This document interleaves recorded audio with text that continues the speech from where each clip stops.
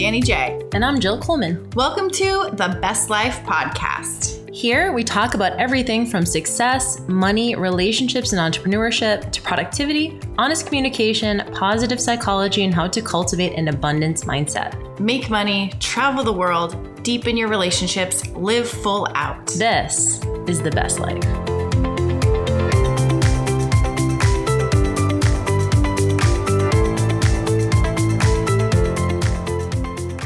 What is up, y'all? Welcome to another episode of the Best Life Podcast, and this is Jill, and I want to do a quick intro for today's guest. So today, we are having New York Times bestselling author Adam Bornstein on the podcast, and Adam was the fitness editor at Men's Health magazine for a long time. He has done collaborations with Arnold Schwarzenegger. He is a best-selling author.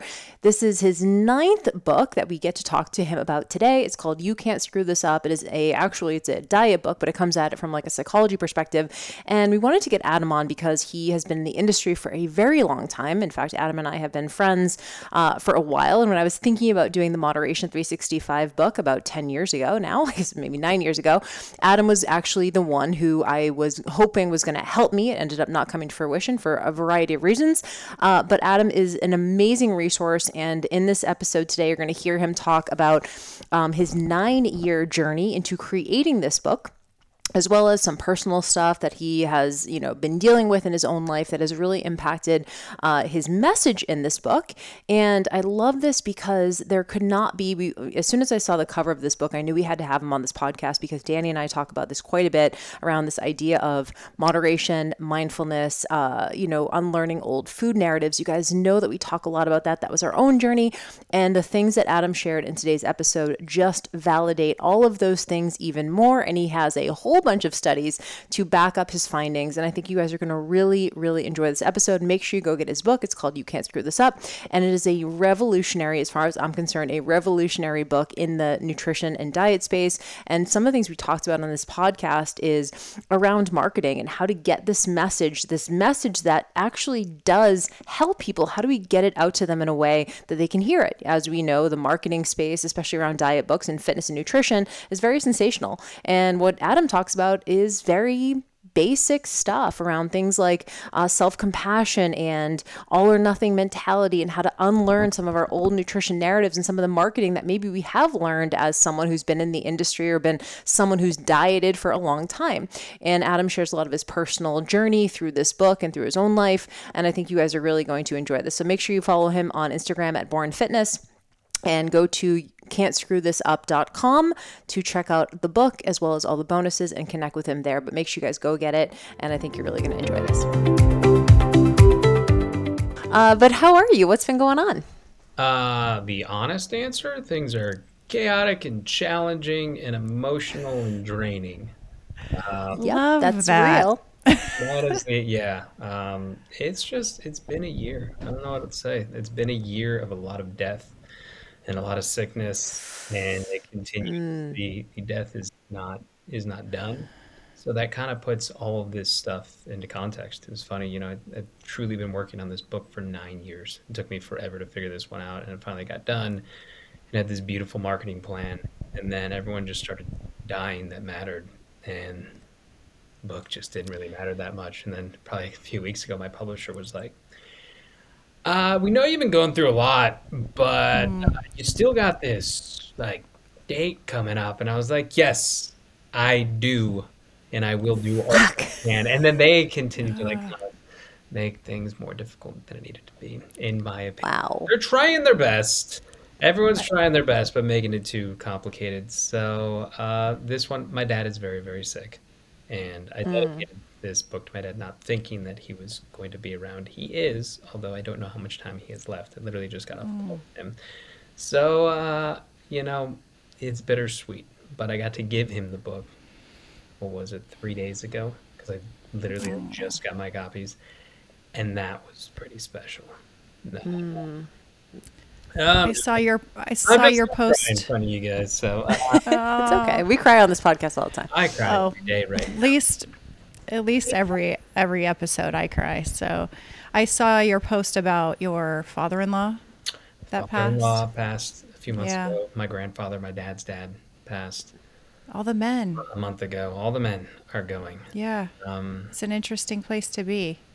It's a tough one. My dad was diagnosed with terminal brain cancer a while ago. He was given 6 months. He's made it almost 3 years, but in January another tumor popped up, and then another one, and he just had a scan on Sunday, and they just got it back today.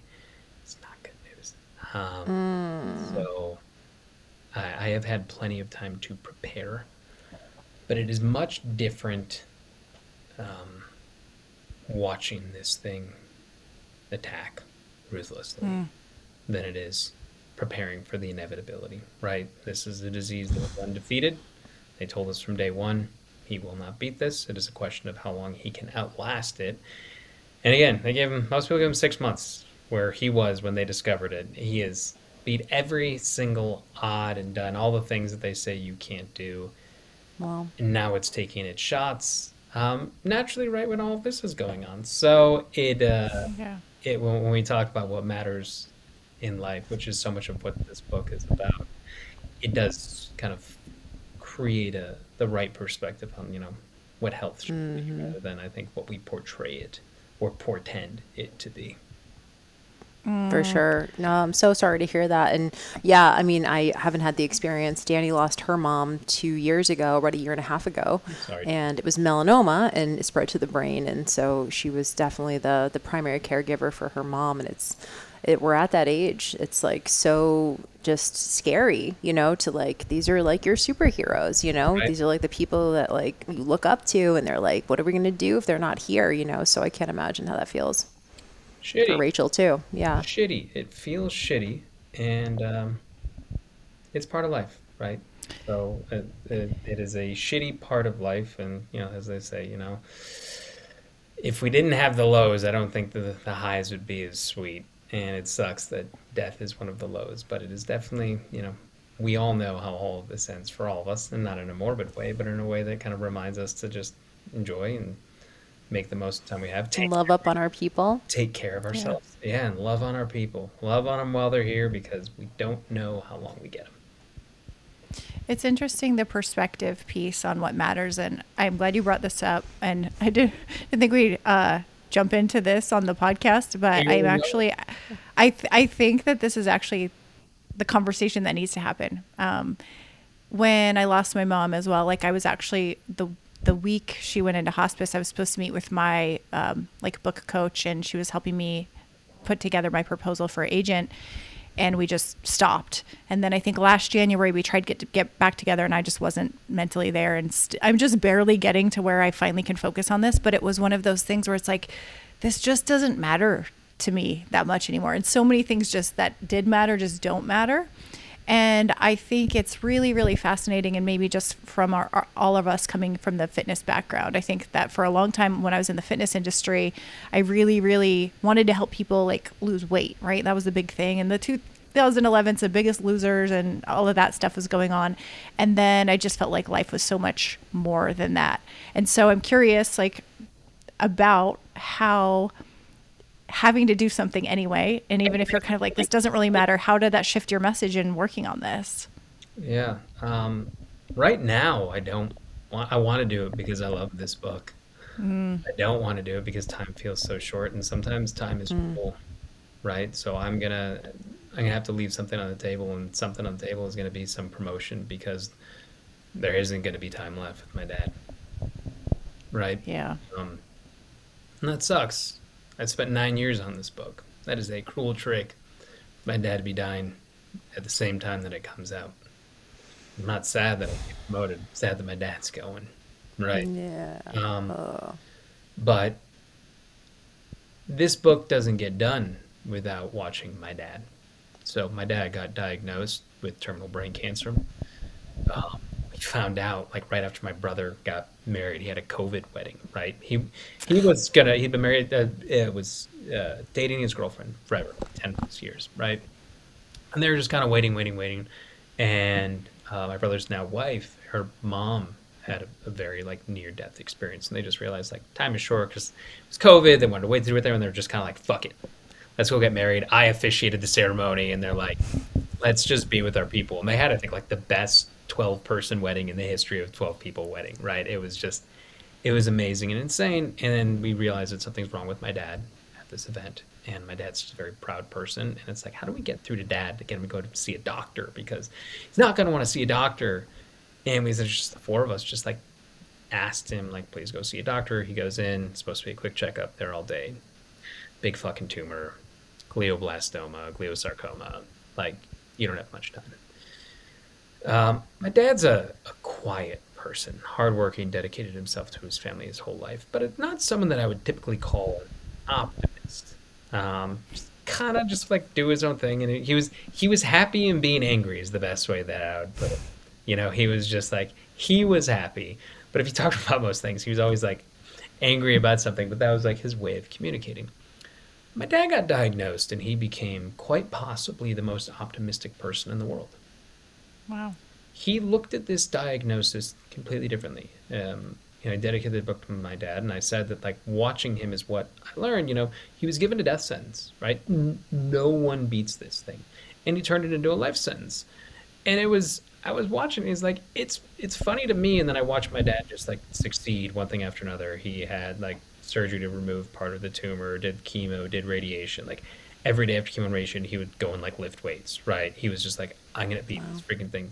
He made a list, all the places, like, little proverbial bucket list, and he's like, I'm gonna do it. He was skiing in winters, he was crushing. I mean, it's the saddest thing. My dad was skiing last December. Wow. And like, he can like barely move right now because this thing just, when it hits, it doesn't hold up at all.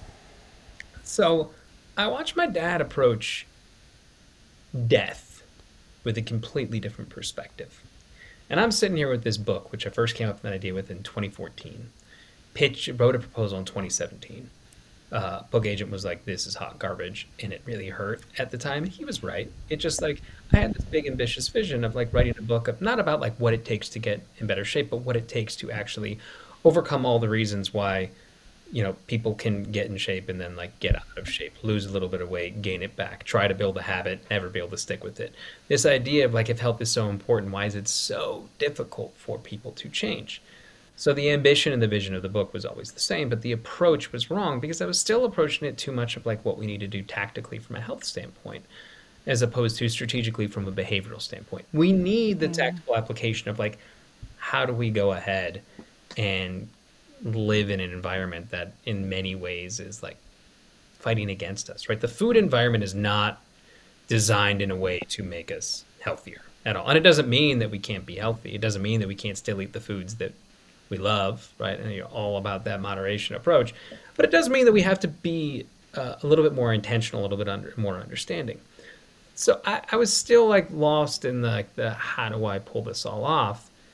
And my dad's approach of changing his thinking was essentially like the light bulb moment of like, I kind of have to change the way I think about solving the problem. The problem is not teaching people like what to eat, right? If it was just a meal plan or a meal plan that people needed, everyone would be healthier because those things are a commodity at this point. I need to understand like what are the roadblocks that stand in people's way, and I need to discuss pretty candidly what those are, because the people know that they deal with them, but they're probably not willing to admit it out loud, right? How do we have candid conversations about the things that we think but do not say? How do I identify why we feel that way?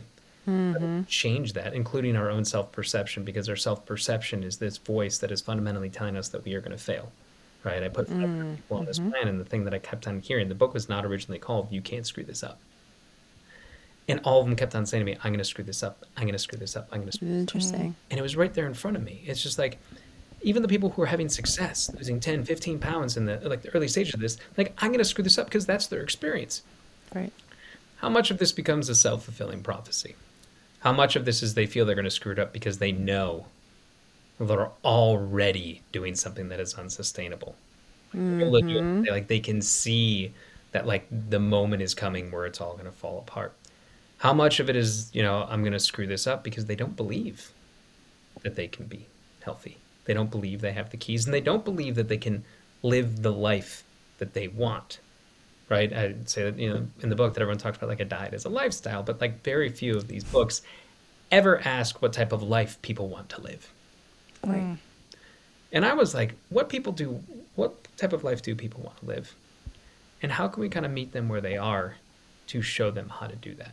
And there is no way in hell without watching my dad take a completely different perspective of looking at the problem differently. Could I have figured that out? And it was incredibly helpful in writing this. It allowed me and my dad to bond and talk about a lot of things that we probably wouldn't talk about otherwise. And is what makes the book so special and also so bittersweet at the same time. Bittersweet. That is really interesting. And I just, for people listening, the book is called You Can't Screw This Up. And I absolutely was just, the tagline, you fucking nailed it, which was why eating takeout, enjoying dessert, and taking the stress out of dieting leads to weight loss that lasts. And you're definitely speaking our language for sure. I don't know if you know this, but Danny was she was a national level figure competitor. And so, both of us sort of came out of that. When you say, there's a right way to do it, right? That's, I think when people say, I'm going to screw this up, it's probably because their expectation of what they need to be or what the diet they need to be following. And I do believe that this is perpetuated by us, honestly, in a lot of ways. Our marketing and the way that fitness professionals have talked about this thing is I can only be successful if I'm perfect. And it sounds like you're sort of helping people change their paradigm about what success looks like versus assuming their success means they have to be shredded, they have to have a six-pack, they gotta, they have to eat this meal plan perfectly or else they are messing up. And that was my experience too, obviously working with our clients, is they really felt like if they weren't perfect with their eating, then why even bother? And they would just completely go off the rails. And so, can you share with us a little bit about the take-home message?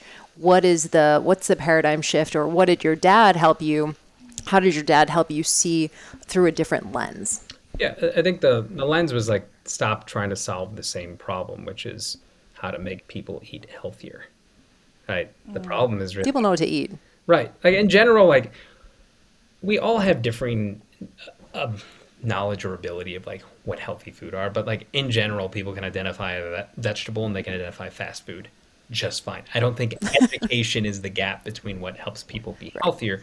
And I mean that in a sincere way, because how fucking frustrating it is when you're like, I know what I should be eating, but like I can't fucking do this. And I've heard that for like 20 years. And Jill, I know you're the same. Right. Danny, I imagine the same. It hurts getting those messages, right? It hurts, especially when you can't figure it out and you're just like controlled by this.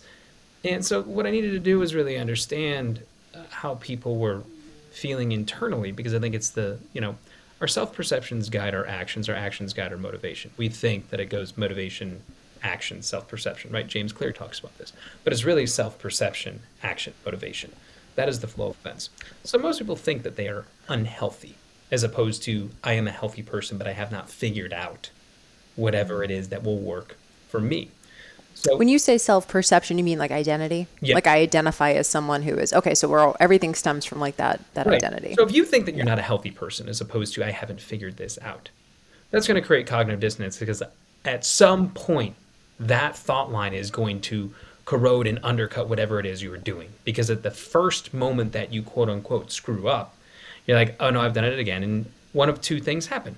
A, you just say, fuck it, right? You get a case of the fuck it's, and you eat everything and you quit for months on end. And the research is pretty strong about this, right? There's this fascinating study at UCLA where they compared dieters and non-dieters over like a 2-year period. And the non-dieters, had better results than the dieters. Now, both gained weight, but what happened is, on average, the average person gains 1 to 2 pounds per year, specifically from the time they're like 20 to 40. So it's not like we gain all this weight overnight, right? It is a slow burn. It is like water torture. And like 20 years later, you've gained 20 to 40 pounds. But the people who dieted are gaining 2 to 3 times that weight, because they lose your typical 3 to 4 pounds in that like month period, and they gain like 7 to 10. So the net is much more negative. And you start looking at all this and you start realizing how much people are like catastrophizing stuff. And you start realizing all the stress that is around eating, and people are stressing multiple times about every single meal. And it boils up and you realize, that one option is you say, fuck it. And option number 2 is like, when you screw up, you then try and compensate for it, right? I had dessert, so I have to fast tomorrow. I have to train 3 times. I need to do my detox. I'm going to do a water fast. And all of these extremes only push you further into guilt, further into shame. The moment you eat like a piece of bread, you bloat and you feel terrible. And you're like, oh my God, I knew it. I could never eat carbs. Why should I even do this? And you eventually still end up in that fuck it stage. What happens if, knowing that people who don't diet, who they never really go through that fuck it stage because they're not like living in this manipulative environment of wellness where like everything has to be perfection. What happens when these perceived mistakes are acted like planned experiences, right? What happens when the day that you're stressed out and you can't cook a home cooked meal, you just order takeout because, yeah, this is a lot less stressful than freaking out? What happens when you eat dessert and the very next day you just act like nothing happened? What happens when you miss a workout and you don't stress about it and you just like get back on and fall back on these foundational habits?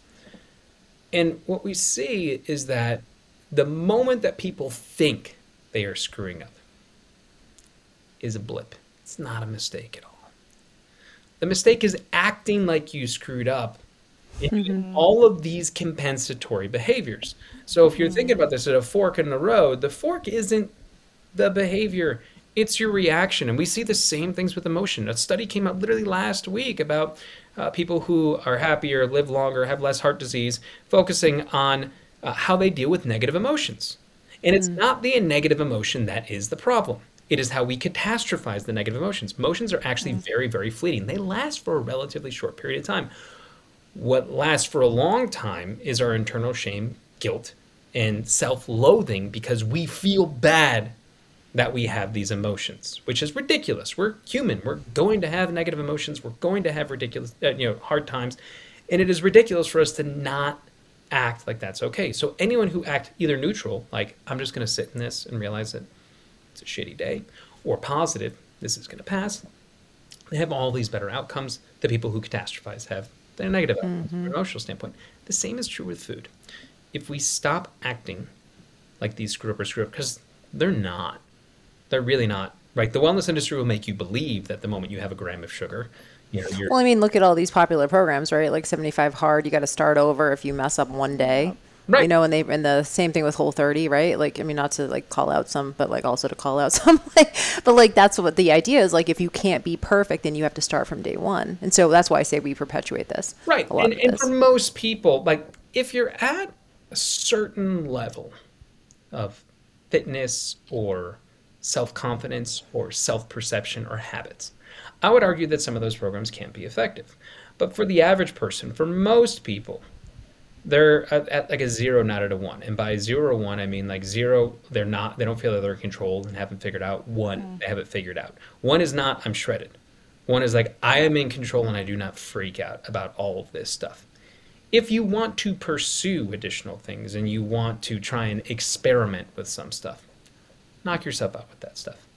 If you're yet to be at the point where you're in control, why are you starting with the most complicated, stressful, extreme environment? And the example I make in the book is if you would take this out of the context of nutrition and apply it anywhere else, you'd be like, that's so stupid. Like, do you start someone with advanced calculus and math? No, we teach them addition and subtraction, and we fundamentally build.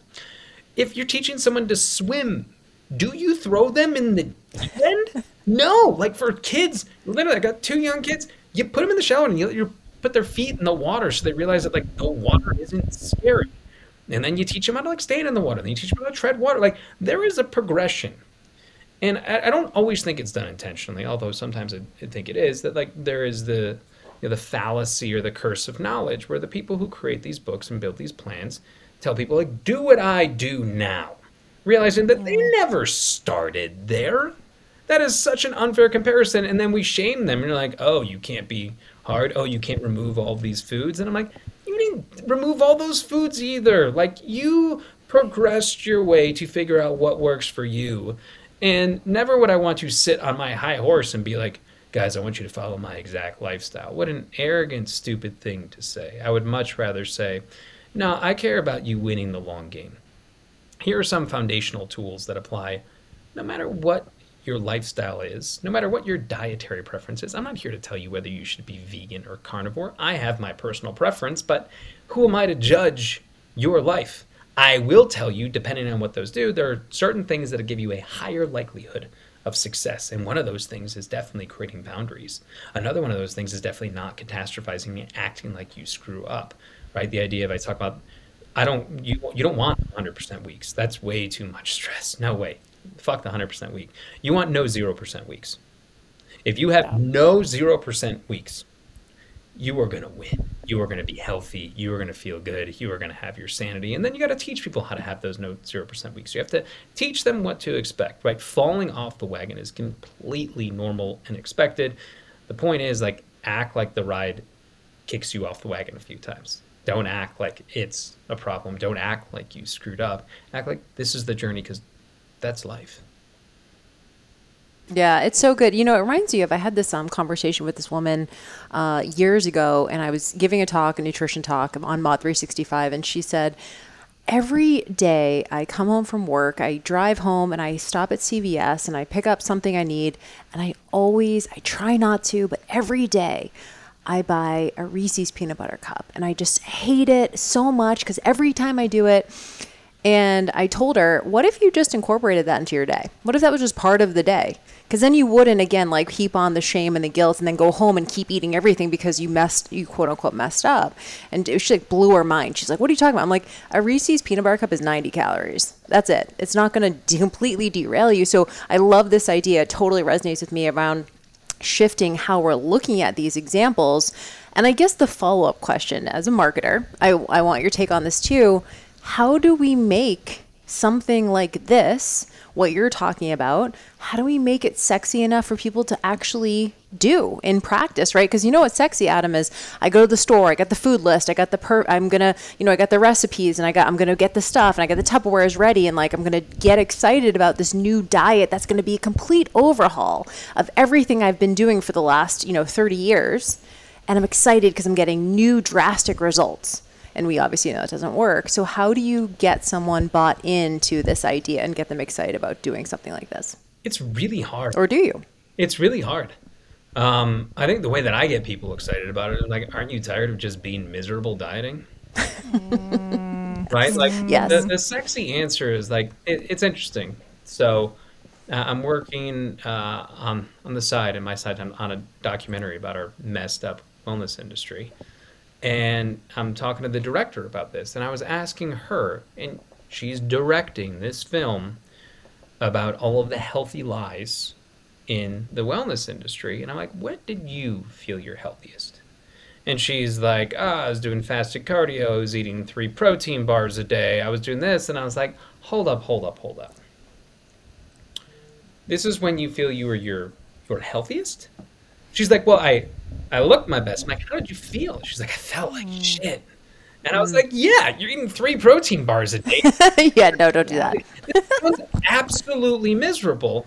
And like the hard part is that we associate complication with effectiveness. Right? And I talk about this in the book. Like, literally, if you show something like complicated and fMRI scans, like, our brains light up. If we show something like so simple, we're like, it's too easy, it can't work. It's too easy. It can't be. Moderation 365. How could that possibly work? Moderation, what a joke. Okay, moderation, right? But it isn't fair, because our brains, our own hardwiring, reacts to the stuff that oftentimes is what I call a trap door. And the funny thing about a trap door is that, like, when you think about the old cartoons that, like, we grew up on, like, everyone can see the trapdoor. You're watching, and like, why are you standing on this thing? It's right there. But the person on the trapdoor has no idea. And I need people to see that, like, you're standing on a trapdoor and you have no idea. What's sexy? It's nice to order takeout food and be guilt-free. It is really nice to eat dessert and not worry about it. It's great to have alcohol occasionally and not stress about it. And, like, being healthy shouldn't fundamentally stress you out every single day. That's really sexy to me, but, like, it's not a detox. It's not a new mechanism. It's not a brand new diet, but it is a new way of looking at food and health, where the things that we think we need to do in order to be our healthiest self are not accurate. When you find out that you loosen up the reins on a lot of these things and truly put yourself in control, you realize that so many of the things that you were worrying about have minimal or no impact on your health, physically, but especially mentally. And I would argue that most diets break us mentally, and that is why we fail physically. And that was the whole point. That was the initial premise in 2014 of the book. Diets are breaking us mentally, and that is why we fail physically, and that is why the wellness industry has gone from less of a focus on wellness and more of a focus on industry. All of these extreme diets are just creating diametrically opposed camps where people can become more religious, more zealot about it, and it gets people to dig in deeper on, I believe in this, you must be wrong, I believe in this. So more diet factions, more extremes coming out benefits the overall industry, because there's more things we can sell you, there's more extremes we can take, and there's a villain that you can point at. Every single diet book is written the exact same way, where we create the dietary villain. It's carbs, it's fat, it's protein, it's gluten, it's dairy, it's lectins, it's eating breakfast, it's fasting, it's eating at night. It's like, you can go down the list. It's inflammation, it's your hormones.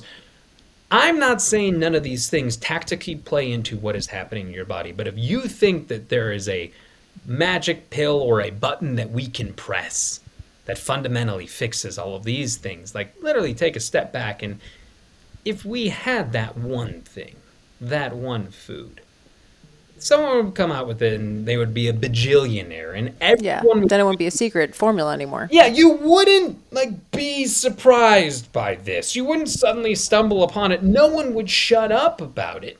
But the wellness industry is driven by industry, and it's hard for people who push things like moderation, who push things like mindfulness, who push things like habits, who push things like a different approach, like mindset, self-perception. When we talk about self-identity, it ain't sexy. But you know what? It's a hell of a lot better than being miserable. So my sell is, I want to teach you how to coexist with the food environment that we live in, rather than trying to escape it and fight from it, because that's so tiring.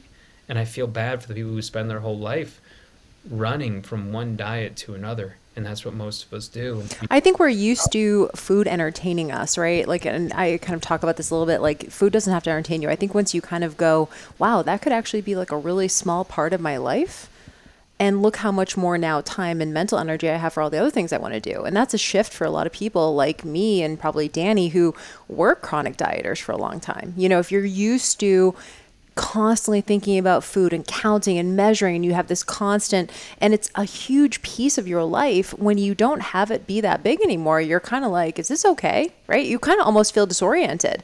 Like, what am I gonna do with all my time now? And so I sort of talk about it like that. Imagine being able to like really get your life back. But I think we're so used to it entertaining us and having to be this hook all the time. Like you mentioned, and I love, obviously you have a ton of experience with diet books, so you know this better than anyone, especially in the publishing industry. You can't sell a book if it doesn't have a hook. Like, they literally will be like, this hook isn't going to sell. Even it could be the most sound advice and the thing that's actually going to work, but the publisher will say that they can't sell it. 100%.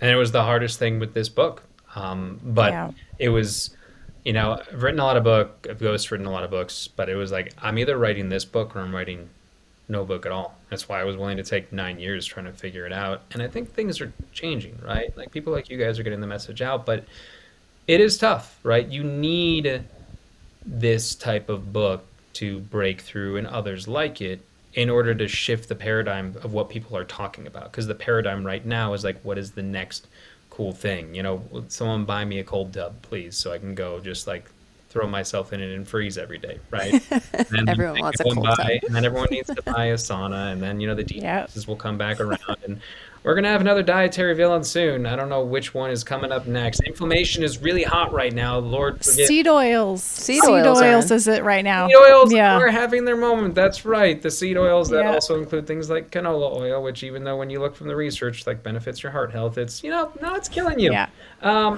It's hard, but I think that's why you write these books, because at some point you just say enough, and you can say, like, this is a game that I can't win, or you can say, like, no, I'm going to go out there and I'm just going to try and speak to someone's soul. And so, like, there is, you know, this is a rigged game. The rigged game is designed to keep on you buying, like, diet books. I don't want you to have to buy more diet books. I want you to be able to find community that you can associate with. Find people who are like-minded, hopefully not so extreme, right? But find people that fundamentally make you feel good about what you do. Learn the type of things, apply, as I call them, tools over rules, right? Apply tools that, like, you don't have to do them every single day, right? Sometimes one tool is all you need, sometimes 5 is what you need, because it's a more difficult, you know, day, and you're struggling, and you need something to hold on to, right? If, you know, if you're in a tornado, right? The way to survive a tornado is like get to shelter and to hold on to something stable. I want this book to be that something stable because I can't stop the tornadoes from happening. I can't stop the stress. I can't stop the food environment. I can't stop you having cravings, but I can teach you to how to actually appreciate those cravings and eat the thing that you want, and then how to make that guilt go away, right? Because so many people will just eat the things that they want but truly not appreciate it, and then they continue craving it, and you're like, see, I want this all the time. And I'm like, well, how much did you really appreciate it? How much did you really like sit and be in that moment, like you said, where like you don't have to think about it? Because we catastrophize. How much can like people slow down and learn? Like, the average person takes 8 to 9 minutes to like eat a meal. And as I've told a lot of people, and when I put like a group of 500 people through this, like, there's a reason why you feel like you're always so hungry. It's like you eat too fast. And I know that sounds really silly, but it's true because digestion process takes approximately 20 minutes. And like if you eat a ton of food really fast, you're still going to feel hungry. You're not hungry, but you need to slow down. Enjoy the people you're with. Focus on what's on your plate. Like our eyes sends a sensory signal to our brain, which sends a sensory to our stomach and then back up, letting us know how much we're eating. If we're scrolling and not paying attention when we're eating and eating so quickly, or watching TV that we never process like what we're eating, our brain has a harder time identifying what it is that we're eating. And like this stuff isn't like rocket science, but when you start piecing all of these things together and you actually try and do it, when you try and sit and spend 20 to 30 minutes on a meal, oh my goodness, people struggle. You would think that I would ask them to like do something incredibly hard, but they can't. There's so much discomfort in it. And it's not huge changes that we need to make, but we do have to fundamentally change the way we look and how you win this game. And winning the game is, to me, it's leaving it. You got to get off that hamster wheel. You got to stop playing this game and play a different one if you truly want to be healthier, if you truly want to be happier, and if you truly want to stop stressing about every single thing you put in your body. I think the stress piece, I really want to come back on that too, is the stressing about putting the things like the stress of dieting, right? I think something that Jill and I saw when we were both kind of getting out of the following a program mentality. I remember the first time I decided to eat carbs after 7 p.m. And that, like, I hadn't done that in years. And I had a plate of spaghetti at 10 o'clock at night. And the next day I got on the scale and nothing changed. And that was like a big, huge shift for me of like, I was so stressed, like the clock somehow had this magic thing about you can't eat carbs after this time. And there was another time in my life where I was traveling and I was really hungry and I was thinking about there's nothing to eat at the airport that's healthy. And I ended up getting like an egg white McMuffin from McDonald's. And I thought that eating that, even though it wasn't the quote best, it was better than stressing about what I was supposed to eat and also having nothing and being really hungry. And so I think there's the stress of dieting and then also just stress of life. So do you have any tools in the book that help people manage with either one of those stresses? And what are those tools? Yeah, I think so much of dealing with stress starts with understanding that, right, we build up these behaviors to be something they're not. And I like to say the important is that like evidence is going to equal confidence, right? So evidence-based medicine, which like can be manipulated quite a bit, is really a mix of two things. It's not just science, right? It's science and real life experience. So you need to figure out like A, what is going to work for you, and B, what is supported in some way, ideally by the literature, so you can understand like this works for most people, and then you can tweak it and personalize it to yourself. So one thing is like, don't just look at like what gets people to lose weight, right? Because like you're going to find examples on any side of the fence, and it gets people to stress about like eating carbs, like you said, right? I want to look at like the people who lose weight and keep it off for years, right? That's where I want to start. It's like, you think carbs are going to make you fat. You think breakfast is going to make you fat. I want to tell you a story about someone. I want to tell you about the NWCR. It's the National Weight Control Registry. Most people don't know about this. National Weight Control Registry manages and watches about 10,000 people who have lost significant amounts of weight. So, more than like 20 pounds typically, and have kept it off for years. And then it doesn't look at like, how are we going to like trace the exact thing that you do? It looks for trends, right? So you got 10,000 people who have kept weight off for years, right? This is the goal, and significant amounts. What do these people do? They eat breakfast. They eat carbs. They eat ultra-processed foods, but not too often. They do not restrict their food. They have a set bedtime. They have set eating times and stop times. And a lot of these tools are about like so much of life, just like it is in relationships, are about setting boundaries. It is not about like this on and off switch. We think that our health is an on and off switch. We have to turn off the carbs. We have to turn off the fats. We have to turn off the inflammation. No. It's about creating boundaries. So a lot of the stress aspect, I ask people to look at other parts of their life where they find success and how can we apply that. A lot of this book, the front half of the book, I cite work of Brene Brown, of what she's done. I talk about Ryan Holiday and Stoicism. I talked with James Clear for this book in Atomic Habits. Mark Manson, Subtle Art of Not Giving a Fuck. And the part with Mark's book that we spoke about is that like was the main theme of like, we focus on too many things. We give a fuck about too many things. If we just focus on one or two things that we really feel are the things that we struggle with the most and figure out how to master that in a way that we feel more control, that reduces the stress. So for me, the stress reduction starts with stress identification, and stress identification is disarmed in two different ways. One, showing evidence of why they should have confidence to do other things, because like you're afraid to do it because you don't think that it will work. So let me show you enough evidence to believe that it does, right? We are all special snowflakes, but like we're not so different that we can't look at another 10,000 people and be like, no, it works for them. It can't possibly work. It's be so overwhelming that, right? It's really hard to convince someone to change their mind. You almost have to let them convince it for themselves.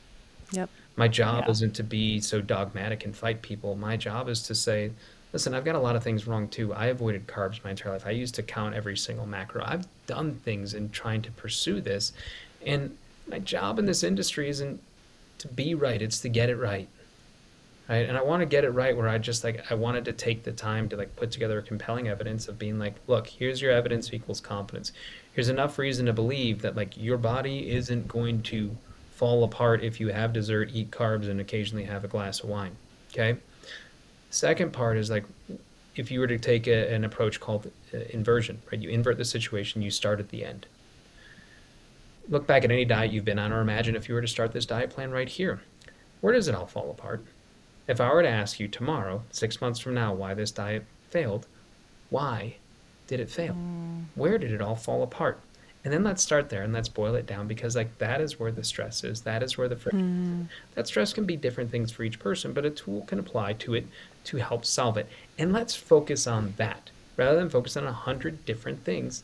Let's focus on it. And then let's start creating boundaries about when you eat. When is the kitchen open and closed? I wrote a best-selling book about intermittent fasting. I got nothing against intermittent fasting.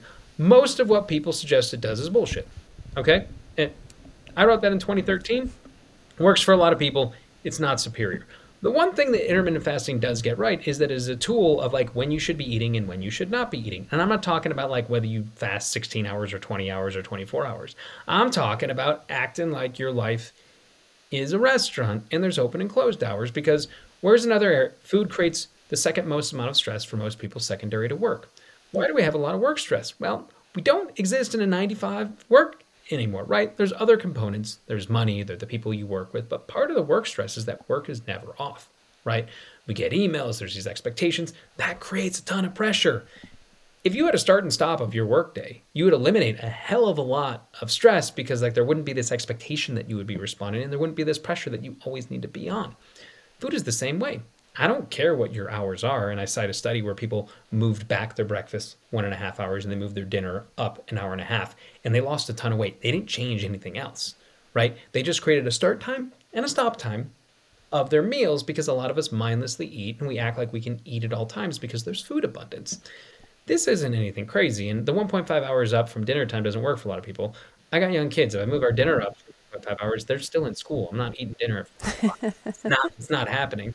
So the stress identification, and then like identifying, right, what can work for people, where your biggest problem area is, and then creating boundaries that gives you more flexibility and freedom while also challenging yourself a little bit to shift your behaviors. And when you start doing that and you minimize what you're focusing on, not trying to focus on everything, and you kind of build out these tools one at a time, that evidence equals confidence works for you on an individual level, right? You start to see the small wins, and the small wins are just like habitually doing these things, feeling better, feeling more in control, realizing the world isn't crashing in. And then you can start adding additional steps to it in the same way that, like, once you learn addition and subtraction, you can move on to multiplication and division and eventually get to algebra and calculus. Yeah, I love that you mentioned the evidence piece because I feel like that's huge. And for whatever reason, and you mentioned this earlier in the talk today, around when it comes to diet, we're so scared to mess up. The stakes feel so much higher.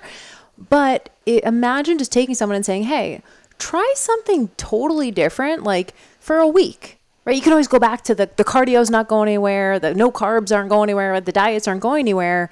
Try something different just for a week.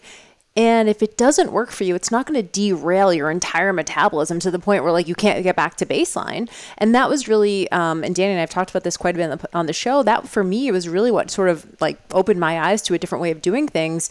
I had a week where I was like so disgusted by just the diet food I was forcing myself to eat. I was like, I'm not making food this week. I'd done Sunday food prep for like 7 years in a row, every single Sunday. And I was like, I'm just not doing it this week. I'll figure it out. I'll probably be at McDonald's every meal. I got to the end of the week. I did not go to McDonald's. It wasn't perfect, but nothing changed. My clothes still fit. I didn't gain the 50 pounds I thought I was going to. And so it's almost like it's hard because you have to show people this, like you said, evidence that like they can do it, but they're so scared. So why do you feel like the stakes are so much higher when it comes to eating than it is to learning math or learning a musical instrument or learning a new language where we just know we're going to mess up, but somehow when it comes to our bodies, we can't mess up or else we're like, you know, something's going to break? Because that's what we're told. And it sucks. That's what we're told. You know, if I could give people like you guys a megaphone, I would do it in a heartbeat. I try to do that. It's been my job the last decade where I've tried to take more of a behind the scenes standpoint and try and highlight more people that I think are the ones that need to be amplified. And that'll probably be my mission until they put me in the ground. I realized a while ago that it didn't need to be about me in order for me to help as many people as possible. And I had to write this book because I had to do it for myself because I wanted to write it so bad. But I very much, really, since my last book, decided purposely to focus more on elevating other people and building other businesses that could have an amplifier effect rather than making it about myself. Because I realized that some people are supremely talented at doing that. And I'd rather put them in a position to succeed. But when you look at the people, most of them who have the megaphones in the industry, they're telling them to feel this way. They're telling them their bodies are fragile and frail, and they guilt and shame them, right? The guilt and shame is the wellness industry because that's what makes you vulnerable to want to buy, right? If we break someone enough, and our health is important, and it certainly is. If they cry, they buy. Yeah. Well, if you get desperate enough, and if you think that you can't do this on your own, if you think you're going to screw it up, you're going to buy, and you're going to buy a lot because you don't feel in control. And I hate it. I absolutely hate it. We need more people sharing that. But again, like it's easier to sell that way. So why do we think that way? It's because we're told that way. But again, like the way to fight it is to do what you guys do. The way to fight it is to try and let people to come to the same conclusion. And like an analogy I love to give people that sometimes helps people click on, and what you talked about, Joe, was so true. Like I put 500 people through this plan, and a prerequisite was you had to eat takeout 2 to 3 times a week on this plan. Nice. We'll be signed up. We'll be signed up for that. Like, you have to. And beyond this, you don't have to, but I need you to see that everything that you think is going to fall apart is going to do this. And this came out of my own experience. I went through a period of my life where I was on the road every single week, 3 days a week for 2 years. I would not recommend it. It was terrible. And I became less healthy, and my response was to catastrophize and make things more extreme, and I made it 10 times worse than it was in the first place, as opposed to like just reverting to the norm. And once I realized that like I was the problem because I was, you know, dramatizing the approach that I was taking, and I knew all this stuff. It's like, oh my goodness, how did I fall victim to this? Because it's the same exact thing. I was like, oh, I got to do this and this and this.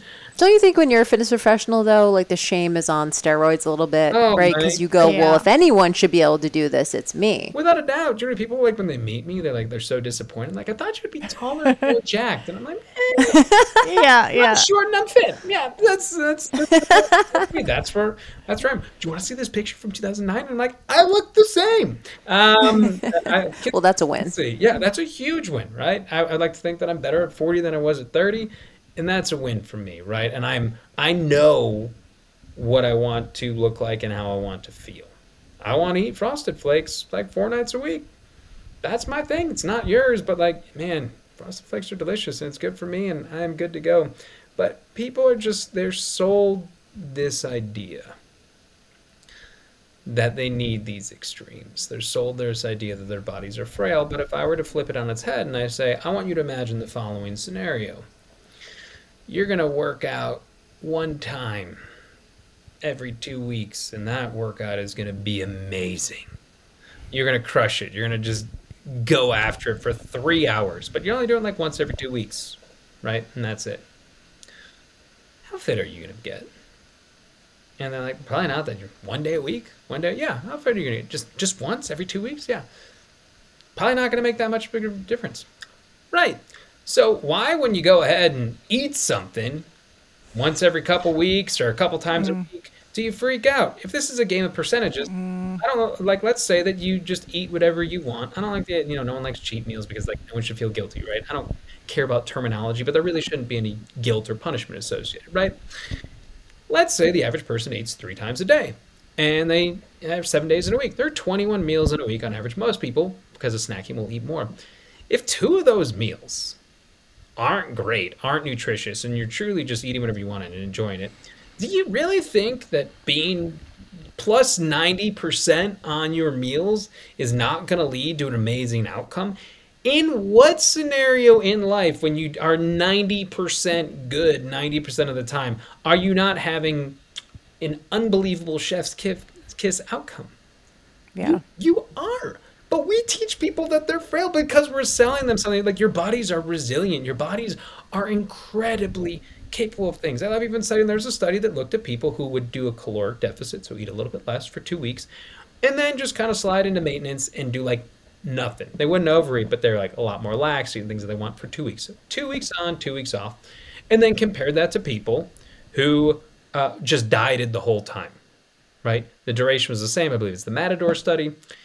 And you would think if you got 2 weeks on, 2 weeks off, and you're doing this for several months, like that's a lot of weeks off. They've got to be like way worse off. No, same results on weight loss. And the people who were like 2 weeks on, 2 weeks off were way more consistent and way happier because they weren't just slaving over the diet. And it's like, well, what happened? And it's like, our bodies don't just shift like that, right? Like, again, the analogy that I talked about earlier about that UCLA study, average person gains like 1 to 2 pounds per year. That's an average, right? So some years might be less, some years might be more, 1 to 2 pounds per year. And the funny part is that we also, in general, gain about 1 to 2 pounds during the holidays.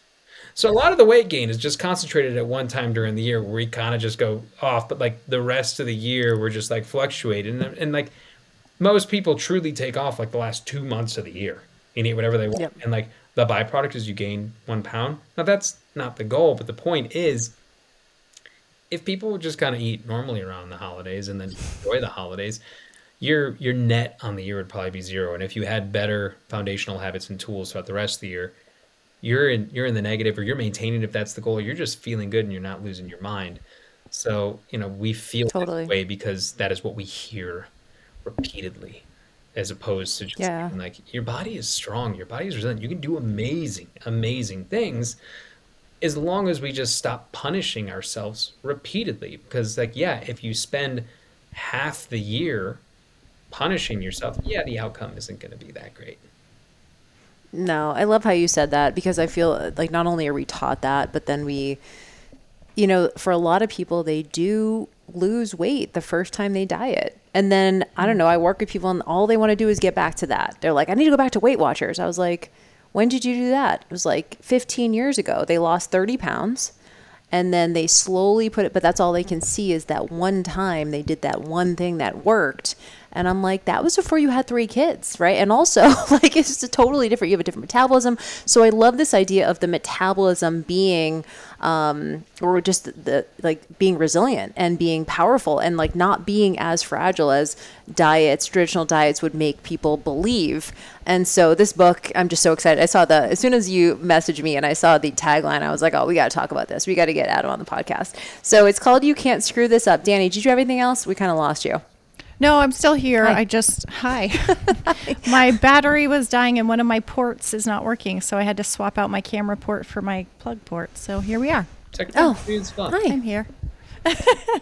I'm excited about this book because honestly, this is definitely something Dan and I can definitely get behind. And in terms of like changing the space, this is what does it. Books like this, right? That breakthrough. And, obviously you've been doing this a long time. You are really well respected in the industry. You know a lot of people in the industry. Like, we need more people like you putting these messages out because that's how we're going to break through. We see these massive influencers pushing these weird, like sometimes MLM type things and whatever.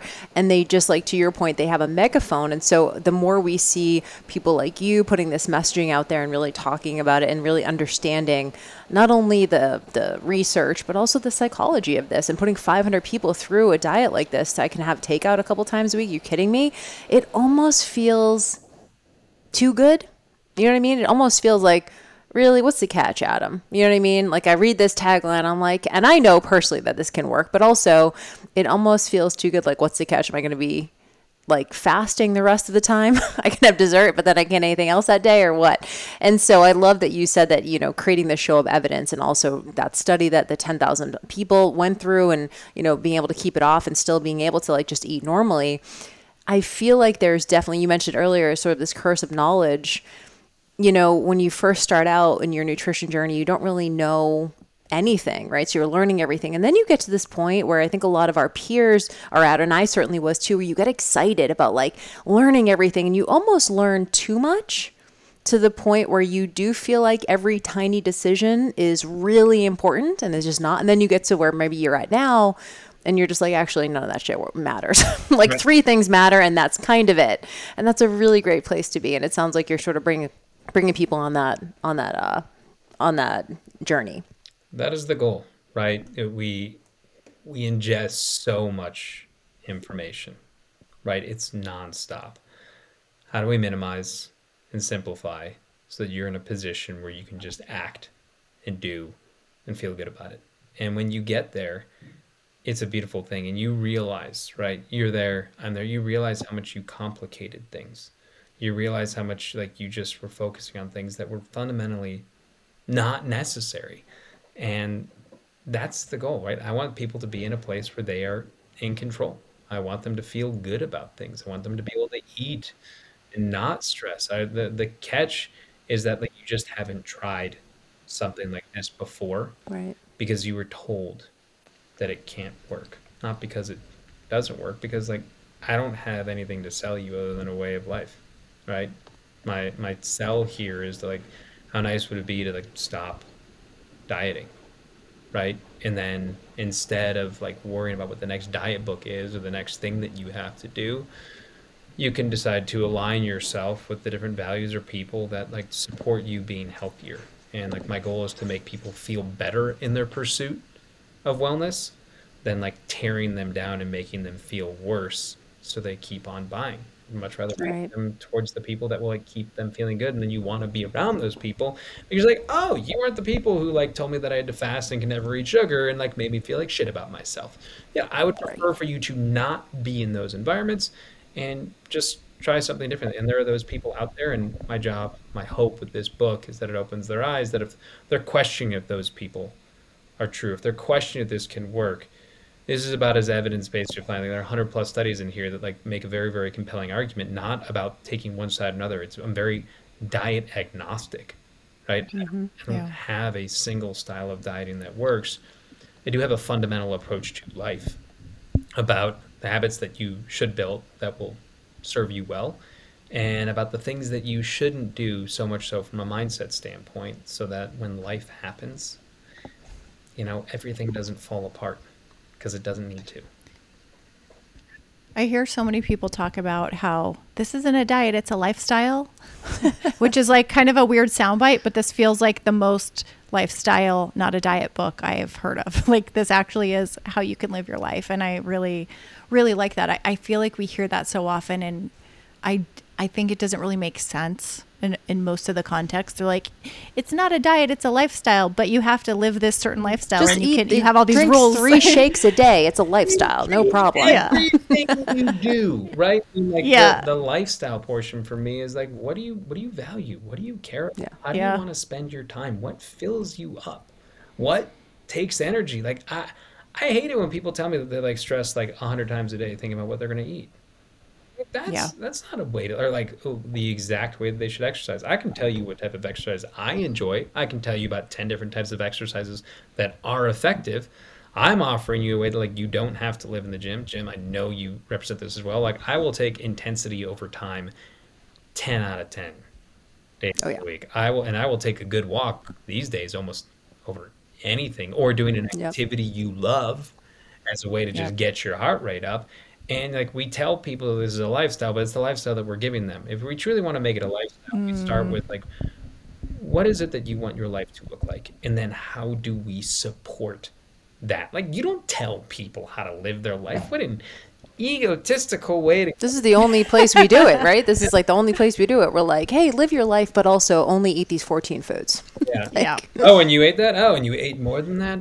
Oh, you have no willpower. You have no motivation. You're so weak. You don't care about this. I was like, oh, come on. But again, that works because it makes people feel bad because they will look in the mirror, or they will look and compare themselves to someone, or they will ask themselves how they feel about their health, and it won't be aligned with what they want to achieve, right? This idea of cognitive dissonance is so important that if your thoughts are not aligned with your actions, something has to give, and you either change your actions or you change your thoughts.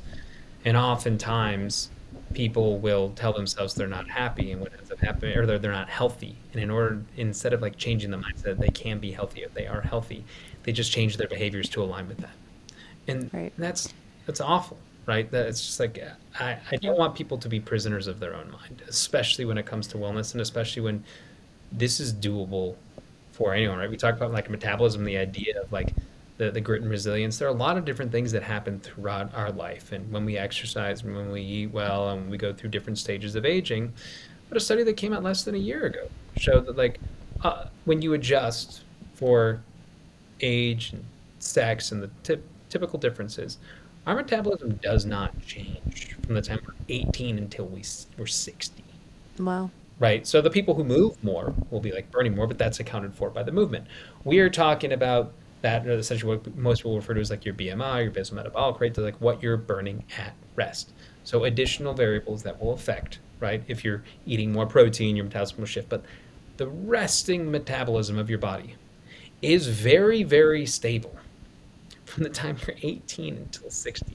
Talk about speaking about resiliency. And again, it's not to say hormonal changes don't happen, because those hormonal changes affect the way that we have energy. They affect the way that Right. our hunger, our cravings, all of these play into the total, right? Like calories in, calories out. Just the metabolism on its own is stable for like 40 years because we are resilient people. So we have to stop thinking that we are broken or need fixing, and instead just realize that we need tweaking. Like we're all on a journey, and we're all at different parts of the journey. And if you're not where you want to be yet, the answer isn't like punishing yourself. The answer isn't like doing some extreme. It's actually probably doing a little bit more of what you crave and desire, and a little bit more of what you're uncomfortable with. The big premise at one point I'd called the book The Comfort Zone, because I think that it is very misleading for us to think that we only need to seek discomfort. And I think it's dangerous because optimal performance actually comes at this like sweet spot of how much stress we are surviving in. So there's a model known as the Yerkes-Dodson curve. It's an inverted U, where on like the x-axis, you're essentially looking at how much stress you're in, and on the y-axis, you're looking at your performance, your ability to succeed at something. And when you don't challenge yourself at all, right, you're at one end of that inverted U, where like you're just not pushing yourself. You're not going to get better, right? Like you need, like anything, you need a little bit of resistance in order to change. At the other end is where you have this really, really high stress, and it's the exact same thing. You don't improve at all. In so many diets, they tell you like, all right, we're going to cut out all carbs in the first week, and you're going to exercise 6 times a week, and you're going to walk 10K steps, and oh, your favorite foods, all of them are going out, no more cooking oils, and you're just like, oh my goodness, right? It's like drinking from a fire hose. And yeah, you can do it for a week or two, maybe 3 or 4, but then you fall off. That's why we see the typical pattern of like, I lost weight. And here's the messed up part of it. You lose that weight that during that initial adaptation phase because you're like doing the stuff that's so difficult, and then you see the results, and then you associate the results with those extremes. Yep. That's the manipulation. Diet industry is just like it's an abusive relationship, right? It is manipulating you into thinking because you did this new thing where you probably could have done anything new. You probably could have like Yeah. 3K steps, right? Or you could have like switched the soda to the diet soda, gosh forbid diet soda, and done nothing else, and it would have got better. It's why when you do real science, you have your independent and your dependent variable. You want to minimize the number of variables you change so you know what is working for you. Minimize the number of change, and this is again a fundamental principle of habit-based change. Make it so easy it's hard to fail. Now, it doesn't mean don't add any challenge. We need some of that friction. You have to step out. But my argument is you don't have to leave your comfort zone. You have to expand it. You have one foot in with the things that you know and love, right? So maybe you're still having one dessert a night. Maybe you're eating some of the foods, and 1 foot out.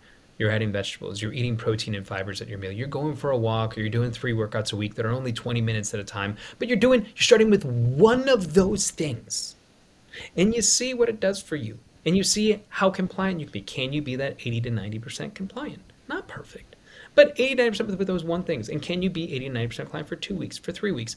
Oh my goodness, I feel better. I have more energy. Then you add. It's almost like habit stacking. But again, like we don't need to change all of these things. Like we can take a minimum effective dose approach to these things and see how your body adjusts.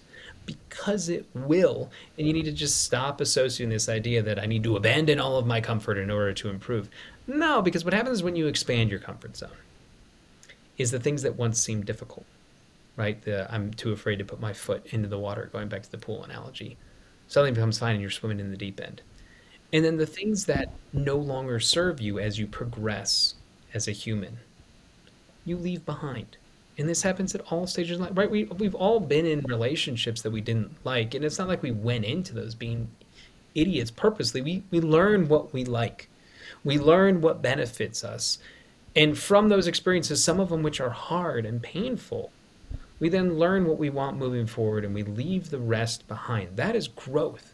Growth is not like I figure it all out all at once. Growth is I progressively take on new things, figure out what works for me, and I abandon the stuff. And if you take this idea of expanding your comfort zone, if you take this idea of I'm going to do something new and challenging that is difficult but one at a time while still doing some of what is familiar, as you master these new things, you do start to feel better, and you do realize that some things that you once thought you needed or served you don't serve you at all. And it's very, very easy to leave them on your own volition rather than being forced into it.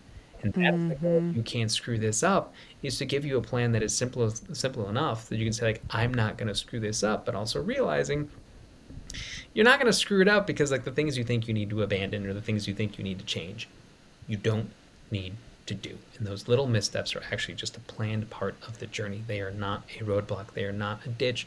They're just a planned bump in the road that you can ride right over. Keep on your path.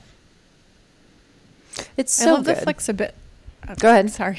I was going to say, I love the flexibility of it. I guess, I don't know if flexibility is the right word, but just the example you gave earlier of asking someone if they worked out just twice a month for 3 hours, what kind of result would that give you?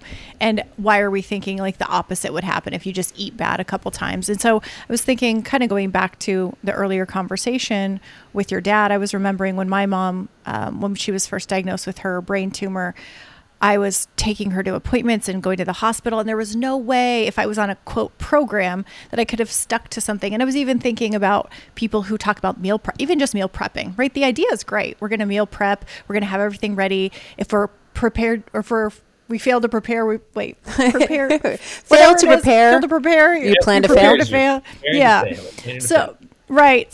So, I know there's people who are like, okay, I meal prep, I get all my food ready, but certain times of life, having a child or dealing with a sick person or you being sick yourself, suddenly that preparation goes out the window and your whole life can't fall apart. So this is a beautiful way of being flexible and also allowing for life to be life and not having everything get derailed. Because we talked earlier about the fuck it moment, and I've definitely been there.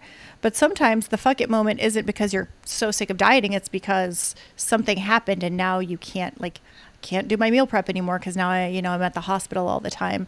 So I just love that it's a flexible way of life, and resiliency is such a great term in here, that your body's resilient, your lifestyle can be resilient, everything can ebb and flow. And I had no idea that our metabolism doesn't really change, because I remember growing up thinking or being told, oh, you're getting older, your metabolism's slowing down. I mean, you feel like at age 30 suddenly you're got a death sentence and you're just instantly going to start gaining weight, and like by the time you're 40 you're going to keep putting on weight. You look at a cupcake and now you're putting on 10 pounds.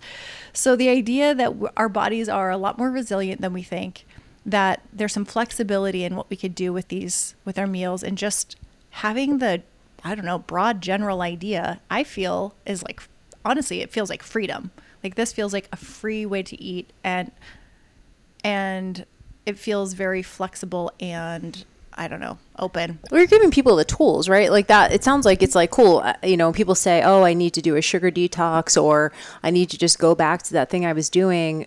Like, God forbid, yeah, you're taking care of a sick parent and you can't meal prep everything, but you don't know what to do instead, because it's the only way you know how to be successful is if you're in your own kitchen with your own food and your own meal prep and your own, your gym that you have to go to every day. Like if everything has to be just so for you to be successful, that's going to break really quickly. Right. And so it sounds like instead you're actually, like, I loved how you said tools over rules, exactly that. And so this is definitely, I am excited for this. And I do agree with you. I think that the narrative is changing a little bit, but we need a book like this to like wrap it all together. We have like these little pockets, the intuitive eating pocket, and we have like some of these other, that I think are sort of moving. You mentioned Brene Brown's work and a lot of like self-compassion work and things like that. We are seeing way more of that, which I think is helping. But a book like this, it just puts it all together from someone who's obviously been in the industry for a long time and has seen all of the different things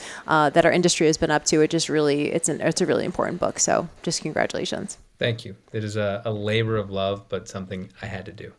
I had to, because we need to have this conversation. And I like both of you. There are few things that are more rewarding than helping people. There truly are. And when you can do something that's bigger than yourself and help a lot of people, it's amazing. You got to do it. Well, hopefully Danny's book will be out maybe next year. I don't know. Yeah. Ironically, too, my book was about starting over. And when I started to look at it again, I was like, I feel like I have to start from scratch on this. And I was like, of course, this is what it's going to be. But I think narrative, because it's real, right? How can you write a book about starting over without having to start it over? Yeah, it's so true. It's so true. But I mean, to your 9-year journey in your book too, I feel like this is also one of those things. And I feel like the book comes out when it's ready to come out and when it was meant to be written. And for whatever reason that it happens to be this terrible timing in your life, I feel like it's also the timing for you to write the chapters you wrote and get those lessons from your dad. And I just want to say I'm deeply sorry for what you're going through with that, because I know it all too well. And I think this will be an amazing legacy, that his name will be in it and it's dedicated to him. And the lessons you got, your lessons, of course, are from your experience over the years, but I think his influence and what you learned from this is really powerful too. So thank you. Yeah, that's the nicest thing you'd say. Thank you. Thank you. Well, thank you for being here, buddy. We are going to make sure that everyone gets this book. So I know it's being released May 23rd. So hopefully this will be Danny, we'll just publish this next week. So it'll be good timing. Make sure you guys go to the book. Is there a website that they should go to check out all the details? Are you doing any bonuses, any of that kind of thing? Or where is the best place for them to pick it up? You can go to can'tscrewthisup.com. So if you're having trouble remembering the URL, it's just Can't Screw This Up. There is no U on it, but can'tscrewthisup.com. There are bonuses, because I think, when people support your work, you want to give back to them as much as possible. So there are lots of cool bonuses that you can get there. And if you do buy 2 books, I believe in gifting books is one of my favorite things in the world. I don't believe in doing the 3, 5, 10, 15, 50. I don't know what someone's doing with freaking 50 books like that. $100. Yeah. Right, it's ridiculous. 2 books, because gifting books is something that is really kind. I think the crown jewel of that is I'm going to bring a couple people to come and train with me and Arnold Schwarzenegger at Gold's Gym to give people an experience of a lifetime, because Arnold is maybe one of the most interesting people in the world to train with, and just a wealth of knowledge. So there are bonuses there, but I think the book stands alone on its own. But because the best way to win people for life is to give them undeniable value, and my goal is to give back to people so that book and bonuses make you feel like everyone's money is hard earned. I want you to feel like it is well spent. Love it. Love that. And where can people follow you on social? You can find me Born Fitness on any of the socials. Born Fitness. Make sure you guys are connected with Adam. He is a wealth of knowledge. He's written a lot of books, and you're just the best, man. And so just glad that we were able to make this happen. You and I have been connected a long time, so thank you for being here, and whatever we can do to support you. All right, thanks so much. Thank you. All right, guys, we'll talk to you on the next episode. Go check out Adam's stuff and get this book, because y'all need it. And we have these conversations all the time on this podcast, but go ahead and read the book start to finish. Let us know what you think. Let Adam know what you think. Leave a review, all that good stuff, and we'll talk to you soon.